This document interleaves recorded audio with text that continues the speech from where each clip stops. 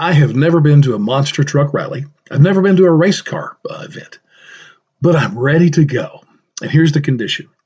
I'm ready to purchase an expensive ticket to go see a monster truck rally as soon as all the trucks in the event are powered off renewable energies, say electricity. I want to see them perform. Are they as crazy and as powerful, as loud? Can they be handled as well as they can now? I don't know. Same thing with a race car event. I will buy a ticket even though I've never been to one. I've never had interest. Say the Indy 500 or NASCAR. I'll buy a ticket again, though, to see where all the cars are powered off renewable energies. Again, maybe electric or battery powered. I want to see again how they will perform. Will they be as fast, as powerful? Can they be handled as easily as they are now? I don't know. I just want to see. And then we have the last frontier, rockets into outer space. So NASA and even the rich boys, Elon Musk, Jeff Bezos, are pouring their money into creating these rockets to go all over the place in outer space.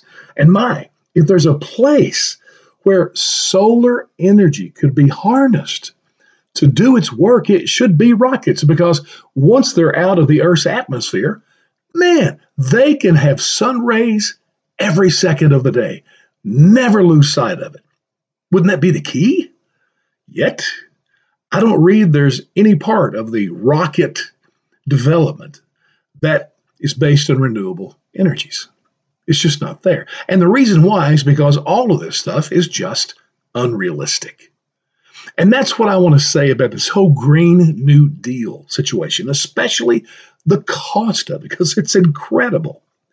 So when you listen to Alexandria Ocasio-Cortez, and we have to give her credit, she introduced us to this phrase, this idea of a Green New Deal when she became elected. The Democrats have bought into it 100%. The presidential candidates are ramming it down our throats, and their partners, the press, man, they're all over it. But then the cost is just breathtaking. And here's what I don't understand. They tell us that if we, do the Green New Deal, it's going to be better jobs created, more jobs, better paying jobs. It's going to be a boon to the economy.